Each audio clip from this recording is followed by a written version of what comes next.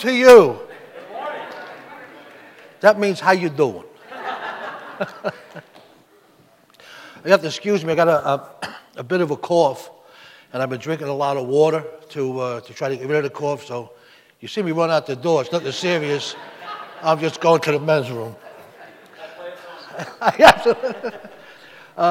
Let's pray. Father, I thank you for this opportunity to be here in the pulpit this morning, Lord. Father, we thank you for each and every one that's here, Father God. We pray for those that couldn't make it, Lord. We pray for those that will be watching online, Father.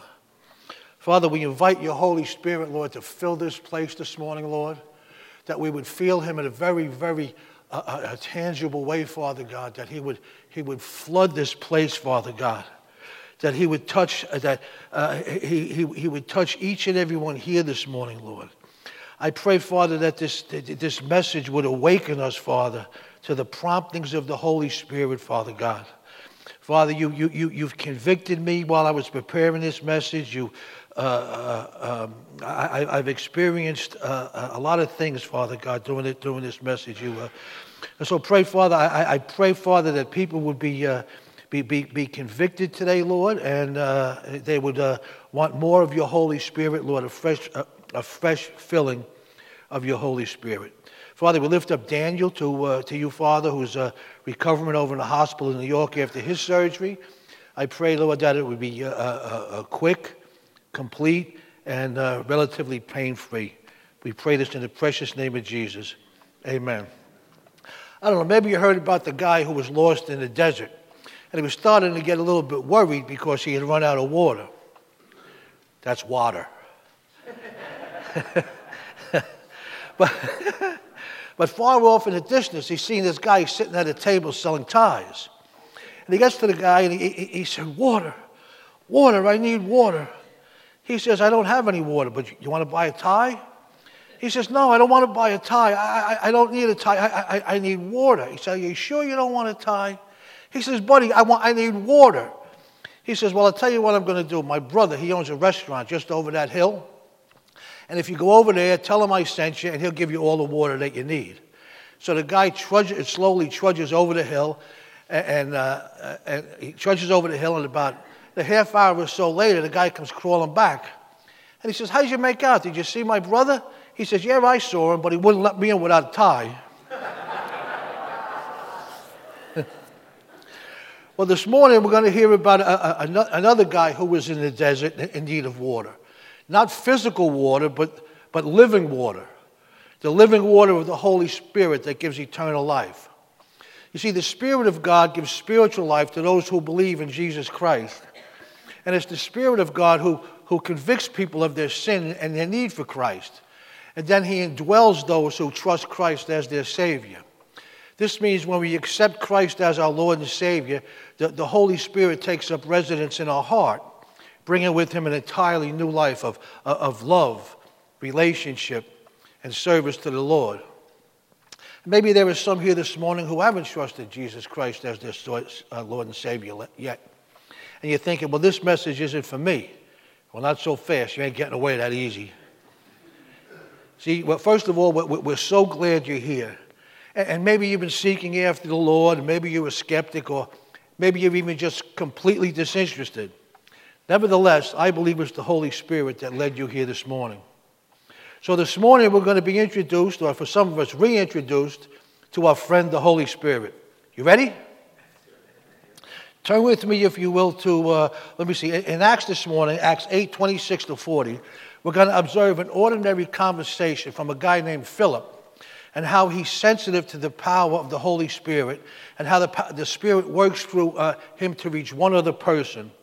And we're going to see this morning that God wants to awaken us to the promptings of the Holy Spirit. That's this morning's title.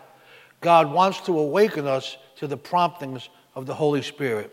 So turn with me, if you will, to Acts, and we're going to be reading from verse 26-40.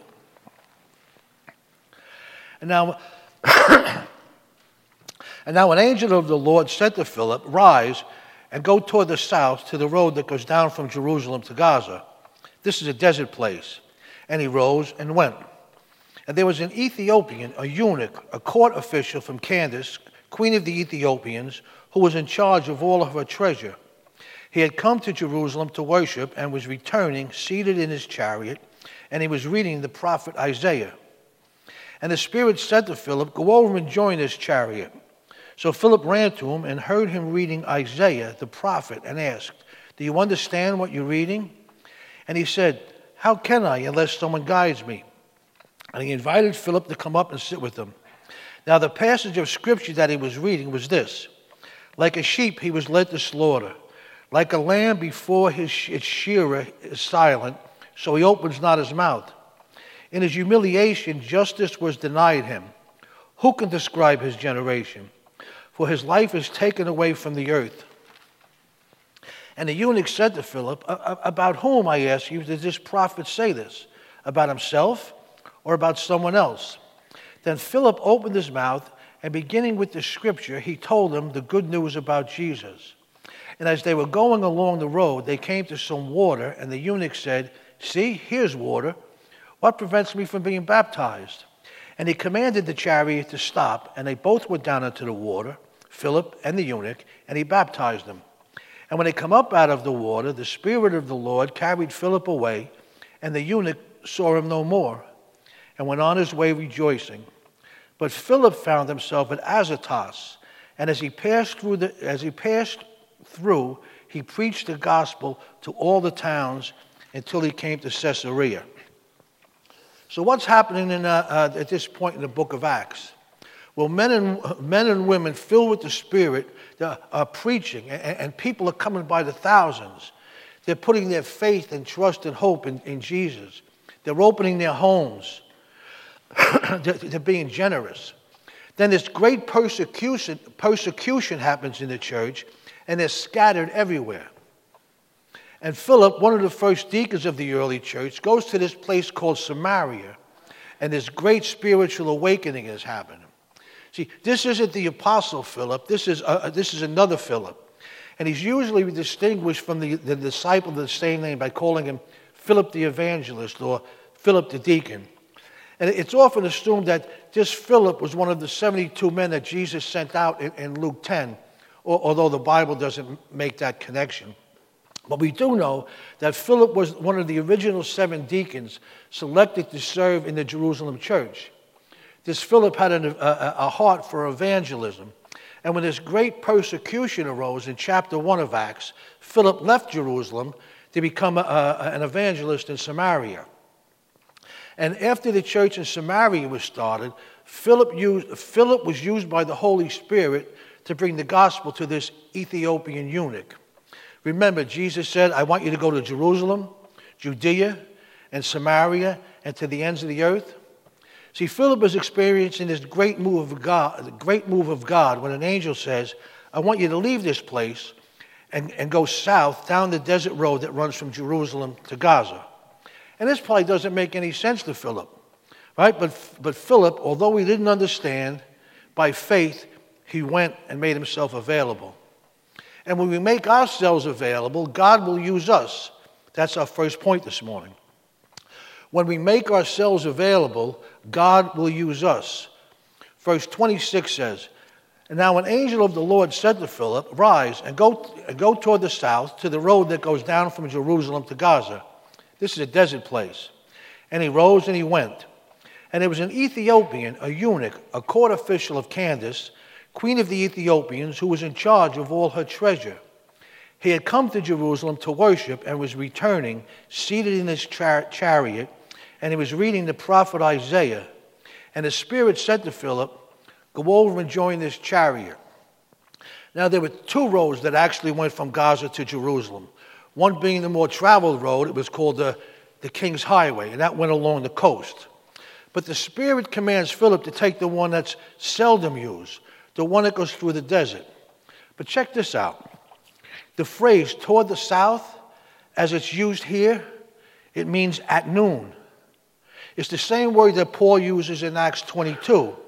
And as he's talking about Saul on his way to Damascus.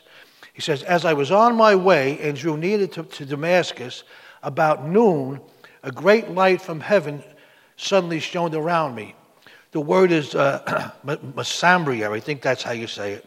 Now, why they didn't say at noon in both places, I don't know. It's all Greek to me.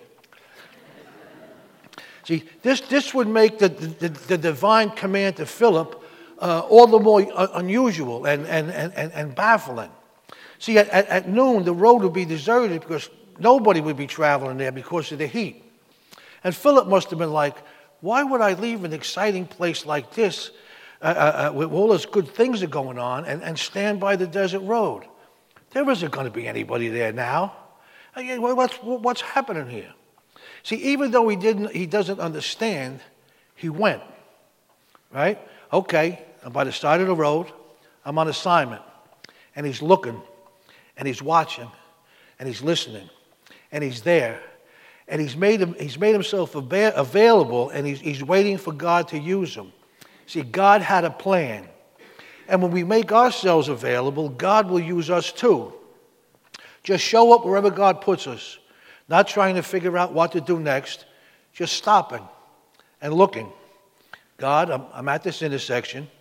Who might need to hear a message of your love today? Scanning the landscape. Maybe for us it's getting to the office a few minutes early and just sit in front of God, inviting the Holy Spirit. Give me love for your people today, Lord. Show me someone who's sad or angry. Help me to find ways to encourage them. Help me to ask the right questions and listen for their answer. See, there's something powerful about being available and inviting the Holy Spirit to speak. Excuse me. There was one Wednesday night when I was preaching down at the Salvation Army in Newark. Well, we always give the guys an opportunity to accept Christ. But we don't usually ask them to get up out of the seat and come down and stand in front of the platform because maybe some of the other guys, they be teasing them about it and busting their chops. So what we do, we always have a prayer request sheet that we bring. And they can sign their name or their initials, their prayer request, and then there's a box on the end to check if they had said the sinner's prayer. Well, this night as I was preaching, the Holy Spirit said, make him get out of their seat and come down front. That's what you want. So I'm giving the invitation and I'm saying, fellas, if anyone here tonight would like to accept Jesus Christ as their Lord and Savior, I want you to get up out of your seat and come down front. And you guys that have already accepted Christ, grab a brother by the arm and come. And 35 of the 36 people came that night. Right? Excuse me. See, in our minds, the way that God weaves remarkable events in and through our lives may seem illogical and beyond our understanding. But we walk by faith, not by sight. We know that God's thoughts are above our thoughts, and God's ways are higher than our ways. See, God is far beyond anything that we could ever think or imagine. And it's hard for us to comprehend how he'll speak and work as he reaches other people through us. And so Philip hears the Spirit say, go over and talk to that guy in the chariot. See, Philip made himself available. Now, as we read in verse 27, this guy is a eunuch. But he wasn't your everyday run-of-the-mill eunuch. He was a unique eunuch. He worked for the king. He worked for the queen. See, the name Candace isn't a proper name. Candace wasn't the queen's name. It's like Pharaoh. Back in the day, the king in Egypt, he was treated like a god. He didn't go to work. The queen did all the work. That's why I stay home and do nothing if Val goes to work. I'm just reading into the text. Like Ralph Cramden used to say, right? I'm the king, Alice. The king. Right? This guy was responsible for the treasury. Basically, he was the CFO, the chief financial officer of Ethiopia. He was trusted, respected, and he was honored. It was a great position, a lot of responsibility. Well, this guy had been to Jerusalem to worship God, and he was heading home back to Ethiopia. Now, he didn't come from Ethiopia as we know it today. In ancient times, Ethiopia probably included what is now Nubia and the Sudan and all the unknown country farther west and south. One commentator said Ethiopia was definitely large. I didn't know that. I had to Google that. I was looking for something to put in here. So he may have traveled as many as 1,000 miles to get to Jerusalem, right? If him and his entourage travels to, say, 30 miles a day, it's probably about a two-month round trip. So it seems like this guy was really sincerely seeking after God. I mean, right, to travel all those miles, his heart must have been in the right place, seeking after the Lord. And at the same time, the Spirit was drawing him in, right? He had it in his heart to know God. He had gone all the way to Jerusalem to seek to worship the one true God. See, God sees every yearning heart. Amen? God sees every yearning heart. If a person is genuinely seeking after God in his heart, God will reveal his truth to that person. And God will use us to lead people to Christ if we make ourselves available. But we have to look and listen for the Holy Spirit's prompting. And that's our second point this morning. We have to look and listen for the Holy Spirit's prompting. Verse 30 says, "So Philip ran to him and heard him reading Isaiah the prophet and asked, 'You understand what you're reading?' And he said, 'How can I unless someone guides me?' And he invited Philip to come up and sit with him. Now the passage of Scripture that he was reading was this: 'Like a sheep he was led to slaughter, and like a lamb before its shearer is silent, he opens not his mouth. In his humiliation justice was denied him. Who can describe his generation? And his life was taken away from the earth.'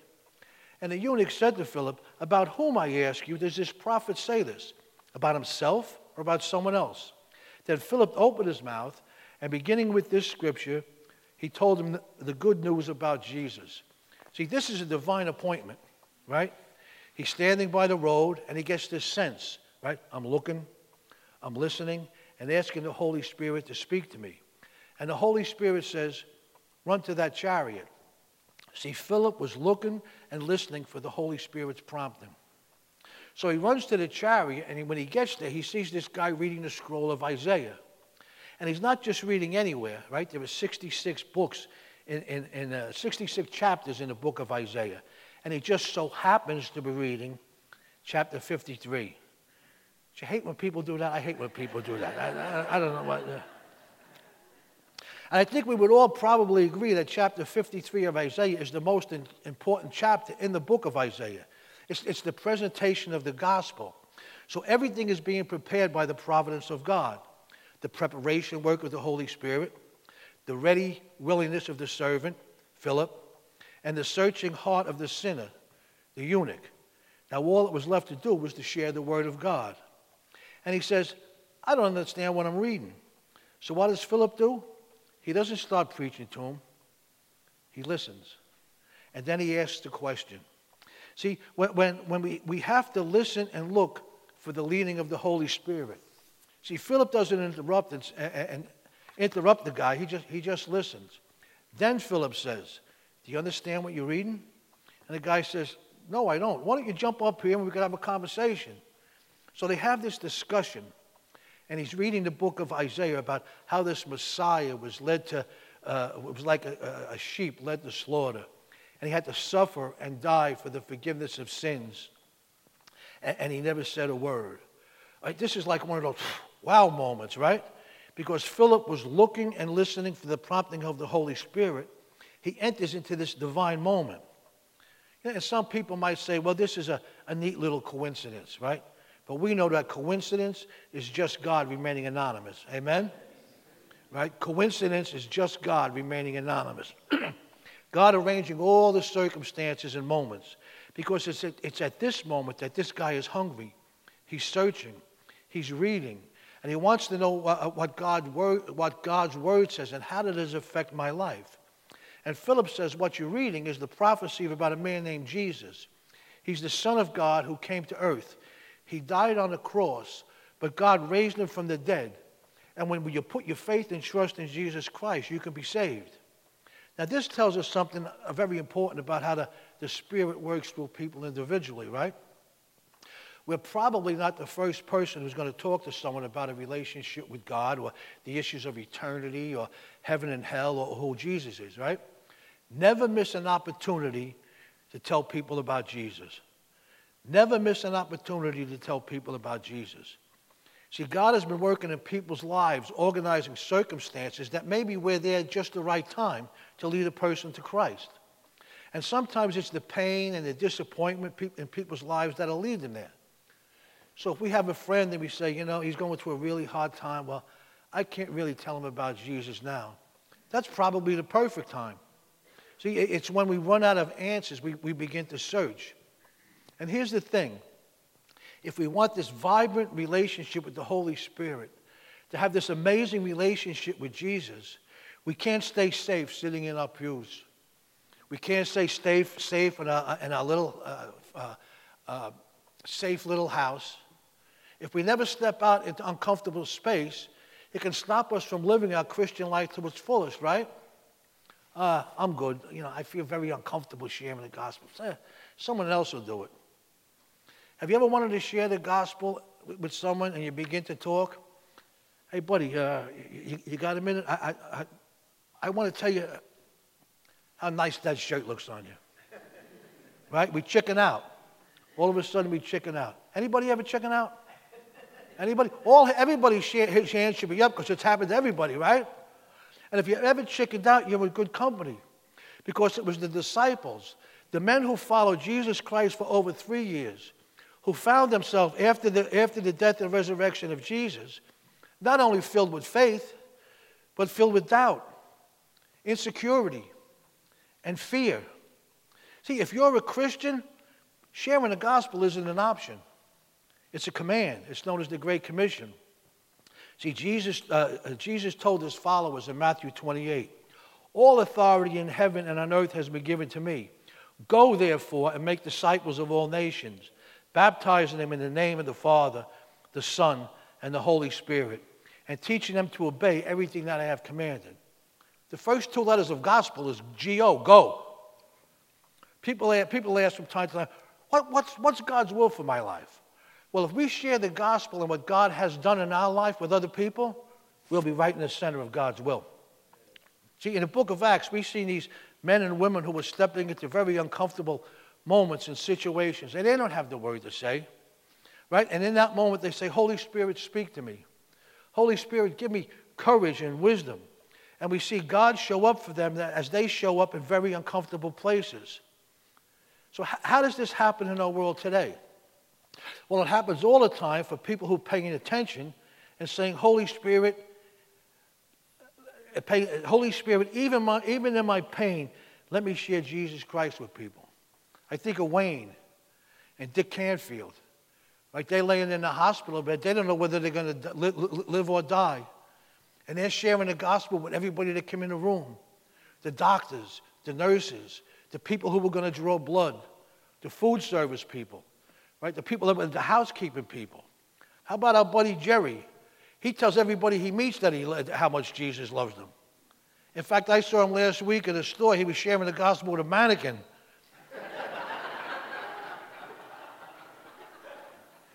So, sorry, Jerry. The Holy Spirit told me to say it.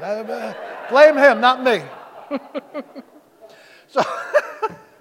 So even if we've taken that step of faith and it hasn't worked, we should say, God, I want to try again.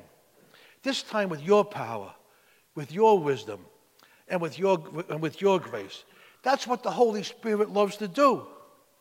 And as we read the book of Acts, the miracles that are happening, these spiritual breakthroughs, that most of them aren't happening in church. Most of them are happening on the streets, the intersections of life. Christians filled with the Holy Spirit are going out and saying, you got to meet this Jesus. And when we share the gospel and leave the results to God, people will respond.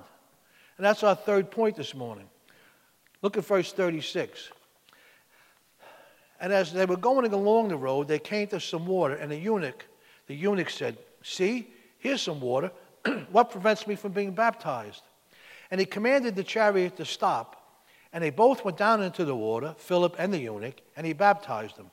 And when they come up out of the water, the Spirit of the Lord carried Philip away, and the eunuch saw him no more. And he went on his way rejoicing. But Philip found himself at Azotus, and as he passed through, he preached the gospel to all the towns until he came to Caesarea. Now, Azotus, that was the name given by the Greek and Roman writers to the city of Ashdod. It was an ancient city of Palestine. And today, Ashdod is an Israeli city, and I believe it's the largest port in Jerusalem. So as they rode along, they come to some water. In the desert? This is another miracle in our story, amen? And the Ethiopian suddenly asks, what stops me from being baptized? Now, doesn't it seem odd that he wanted to be baptized before expressing faith in Jesus Christ? So odd, in fact, that the King James Version added verse 37, which, if you notice, isn't in our ESV Bible, and many other versions too, most other versions. But the King James verse 37 says, and Philip said, if you believe with your heart, you may be baptized. And he replied, I believe that Jesus Christ is the Son of God. You see, Scripture doesn't include every word that's spoken by every person or between people. It doesn't even try. Right? If Scripture did that, everything included everything in the Bible, the Bible would be huge, right? In fact, John in his Gospel says, and there are also many other things which Jesus did, which if they were all written in detail, I suppose that even the world itself would not contain the books which were written. See, Scripture doesn't try to explain every detail and event. Scripture seeks to communicate a message. So there's nothing wrong here. There's nothing untrue here. Well, at any rate, Philip and the eunuch are down into the water, and most certainly he's dunked, not sprinkled. And as they come up out of the water, the Spirit of the Lord takes Philip away, and the eunuch goes on his way rejoicing. And when we know that we're saved from the penalty and the guilt of sin, that God has redeemed us, and He's made us a new creation, that He's adopted us into His family, we ought to be rejoicing too.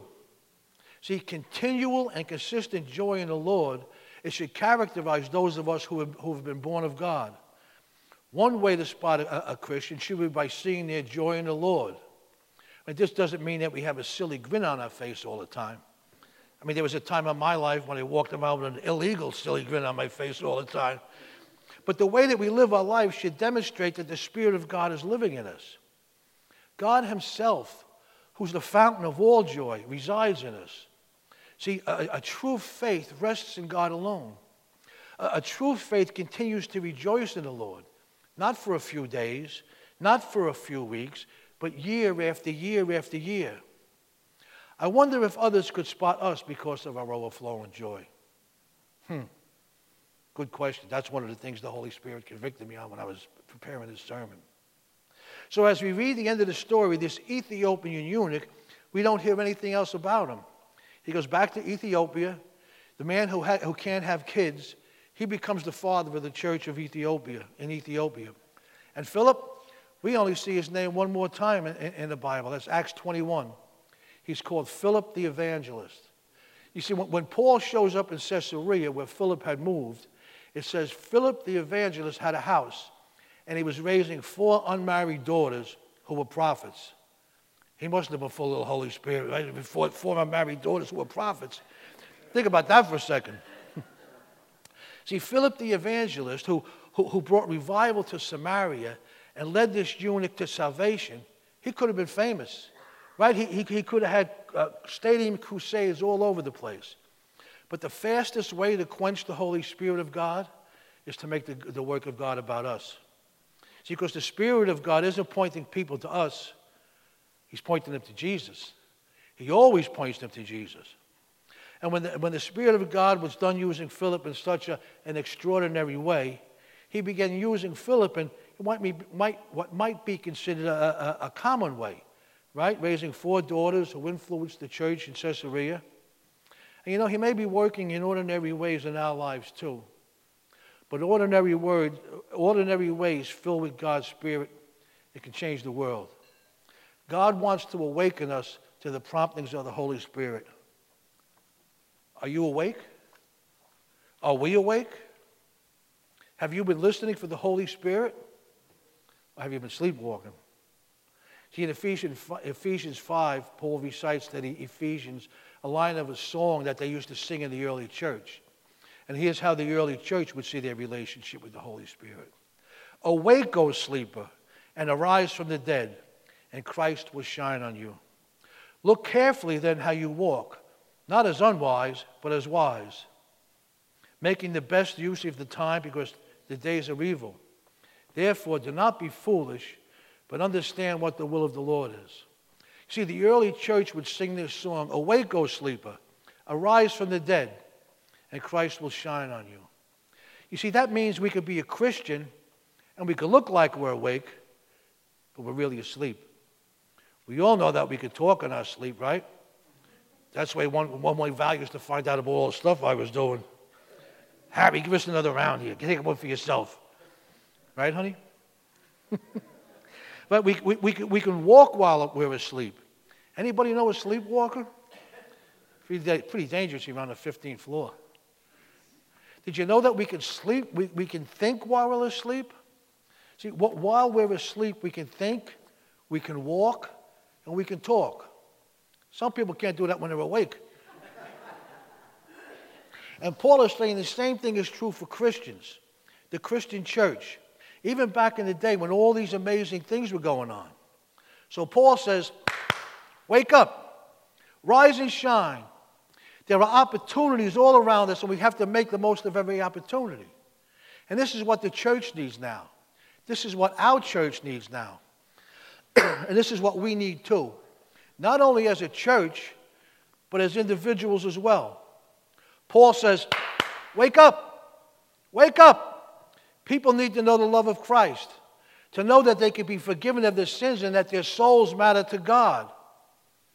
What if we prayed for someone right now and we knew had lost a loved one, a prodigal, maybe a person who has never known the Christian faith? What if we listened enough to get a Holy Spirit-inspired question? You see, those conversations lead to side conversations, and those side conversations lead to eternal conversations. See, if we're listening for the Holy Spirit's prompting and we're filled with the Holy Spirit, there'll be something awesome that comes out of that. What if people prayed today, God, fill us with your Holy Spirit?